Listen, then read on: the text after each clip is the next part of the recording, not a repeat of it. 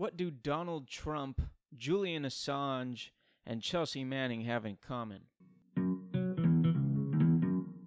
My name is Governor Watts. I'm a California lawyer, and you are listening to the Governor Watts Free Speech Law and Video Game Music Podcast Bonanza.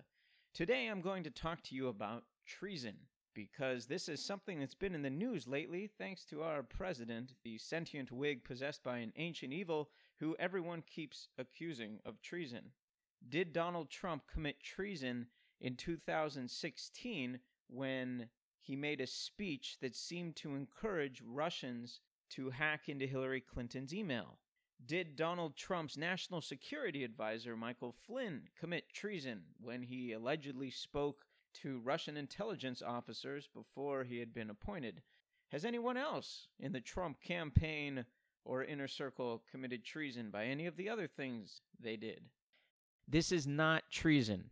And to understand that, you have to see what treason actually is. It is the only crime that is defined in the Constitution, and that definition is that whoever who owes allegiance to the United States, levies war against the United States, or adheres to the United States' enemies and gives them aid and comfort, has committed treason. There are several elements to that definition. First element is whoever owing allegiance to the United States does these things. So you must owe an allegiance to the United States before you can be convicted of treason.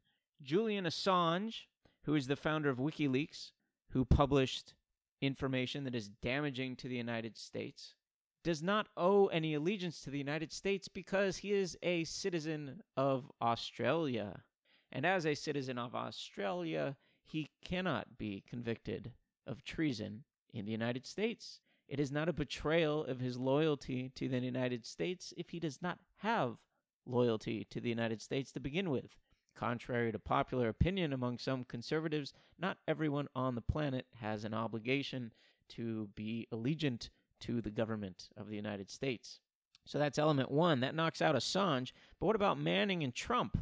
Well, let's look at the second part of the treason definition, which is that you can levy war against the United States to be convicted of treason. Now, levying war against the United States requires you to be in some kind of armed insurrection, which Trump is not doing. He's the president. And before he was running for office, when he was making those speeches last year, when he said things like, oh, hey, Russia, if you've got some emails on Hillary Clinton, how about publishing them? How about if you've got those 30,000 emails, or maybe you could get a hold of them, and put them out there. That's not levying war. War requires violence. And encouraging Russia in a public speech to hack Hillary Clinton is not levying war against the United States. Chelsea Manning, formerly known as Bradley Manning, is a private in the Army, who did owe an allegiance to the United States, but who did not levy war against the United States. There was no violence, there was no attack that Manning committed. So that doesn't count. So we have to look at the other part of the treason definition, which is giving aid and comfort to the enemies of the United States. You might be tempted to go to the aid and comfort part first, but I want you to focus on the word enemy.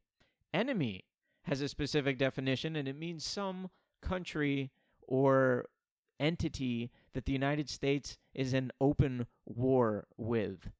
Russia does not count because we are not at war with Russia. Russia is not our enemy.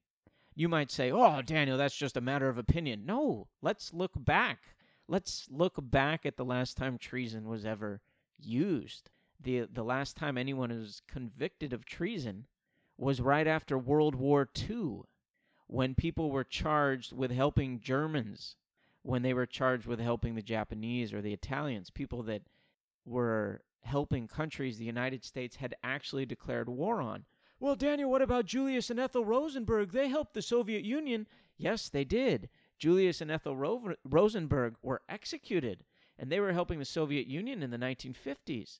But they were not executed for treason, because the Soviet Union The evil empire, as Ronald Reagan called it, even that nation was not our enemy. The Rosenbergs were executed for espionage, not treason. If the Soviet Union doesn't qualify as an enemy, then Russia today, which is a pale imitation of the Soviet Union, certainly does not qualify as an enemy. We are not in open war with Russia. There has not been a treason conviction in this country since World War II. One of the last times that a treason conviction was successful, and the case was actually appealed to the Supreme Court, was Haupt, H-A-U-P-T versus United States in 1947. And in that case, the Supreme Court made important holdings which further narrowed the definition of treason. The court said that in this case, there was a father who was helping his son. The son was actually committing treason and helping the Germans, but then the government tried to charge the father with treason. The father helped the son buy an automobile in New York, helped the son get into a hotel, helped him get food and water, things like that. And the court said that that's not necessarily treason on the part of the father. If the jury found that the father's intention was not to injure the United States, but merely to aid his son as an individual, as distinguished from assisting him in the son's purpose of aiding the German Reich or of injuring the United States, then the father must be found not guilty.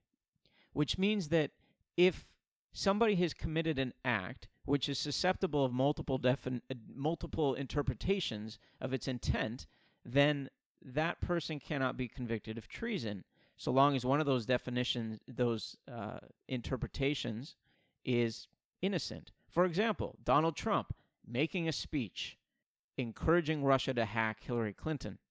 There are at least two interpretations of his purpose. One is that he wants to overthrow the government, I guess, is what people think is the treasonous interpretation. The other one is he would just like more emails released so that he wins the presidency. That's not itself an intent to injure the United States. That is an intent to help his campaign so that he wins the presidency. Naturally, of course, his presidency injures the United States, but that wasn't his intent. He's doing these things because he thinks it helps the United States. He ran for president because he thought it was good for himself and good for the country, not because he's trying to overthrow the government. Much as you hate the man, he's not actively trying to destroy the United States. He's doing it on accident. So I hope this clears up why Assange, Donald Trump, Chelsea Manning, these people cannot be convicted of treason. There is no enemy that they are accused of helping. They did not levy war against the United States. And the acts that they committed have multiple interpretations, multiple purposes, and one of those purposes is not to injure the United States. There is a second law, a statute that comes up a lot, the Logan Act. These same acts by Chelsea Manning and by Donald Trump and by Michael Flynn especially are said to violate the Logan Act. The Logan Act is a 1799 statute from the year 1799, which prohibits citizens from negotiating with foreign governments to try to influence their policies vis-a-vis the United States. It's important to think when you think like, oh yeah, Trump violated the Logan Act. Oh, it's so obvious that Michael Flynn, when he talked to Russia and tried to talk to them about going easy on the United States because Trump is going to be in office soon. Oh, it's so easy to think that those violate the Logan Act. So obviously. Well, the Logan Act has resulted in no prosecutions at all in its entire history since 1799. There's been one indictment, which means one time the government actually tried to prove that somebody should be charged with a violation of the Logan Act, but no indictments. I mean, no prosecutions, no convictions. No one has ever been prosecuted under the Logan Act in its entire history. So what makes you think that Trump, what he did, or what Michael Flynn did, that those are the worst things in all of U.S. history that will finally merit a Logan Act prosecution? Nancy Pelosi met with Syrian President Bashar al-Assad in 2007 in direct contradiction of the Bush administration's foreign policy. Assad, the guy that's committing genocide in Syria. Nancy Pelosi met with him, tried to convince him to, do some things. Maybe not gas his people. Maybe help in Iraq. She had some conversations with him. But she was not in violation of the Logan Act, because the Logan Act is unconstitutional and has never been enforced. And the reason why it's unconstitutional is because it violates the First Amendment. It violates the prohibitions on restricting people's free speech rights in the country. And the reason why is because you have a free speech right to lobby other countries' governments. You have a right to speak freely on political issues. That is at the core of your First Amendment rights. And so for the government to just have a blanket prohibition on contacting foreign governments to try to convince them to do things that you think are good, even if they're against what the president thinks, that's unconstitutional. So if the Logan Act were ever enforced against anyone, that person would get off scot-free because a judge would invalidate the law. This is a generally accepted wisdom from people that actually look into this and aren't just mouthing off on Twitter. Another example, in 2015, Senator Tom Cotton and other Senate Republicans published an open letter to Iran's leaders informing them that when a Republican is president, the Republican might veto the Iran nuclear deal, might overturn it, nullify it, and saying, hey, Iran, don't get too cocky, don't get complacent. This nuclear deal might go away. And people said, it's a violation of the Logan Act. None of them were prosecuted because the Logan Act's unconstitutional, and it didn't violate the Logan Act.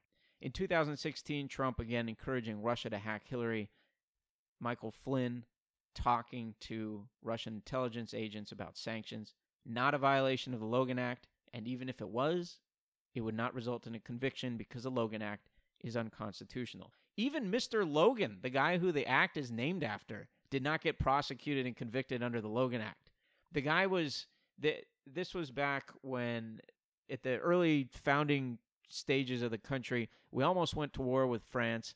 This guy, Logan, went over to Europe to try to convince France not to go to war with us. He was actually successful the first time, but it offended the people that were in power at the time, John Adams and their cohorts. And so they passed this Logan Act to prohibit, along with a lot of other unconstitutional laws, Alien and Sedition Acts and all that, to try to prevent people from speaking in ways that they didn't like. And then the guy went back. Logan went back to Europe again and tried to lobby again. But even though he went there twice, the second time in violation of an act that was named after him to specifically punish him for what he did, he was still not convicted under the Logan Act. Because the Logan Act is unconstitutional and thus unenforceable. That's why it's never been used in 200 years. And you might say, well, it's still on the books. It could be used. No.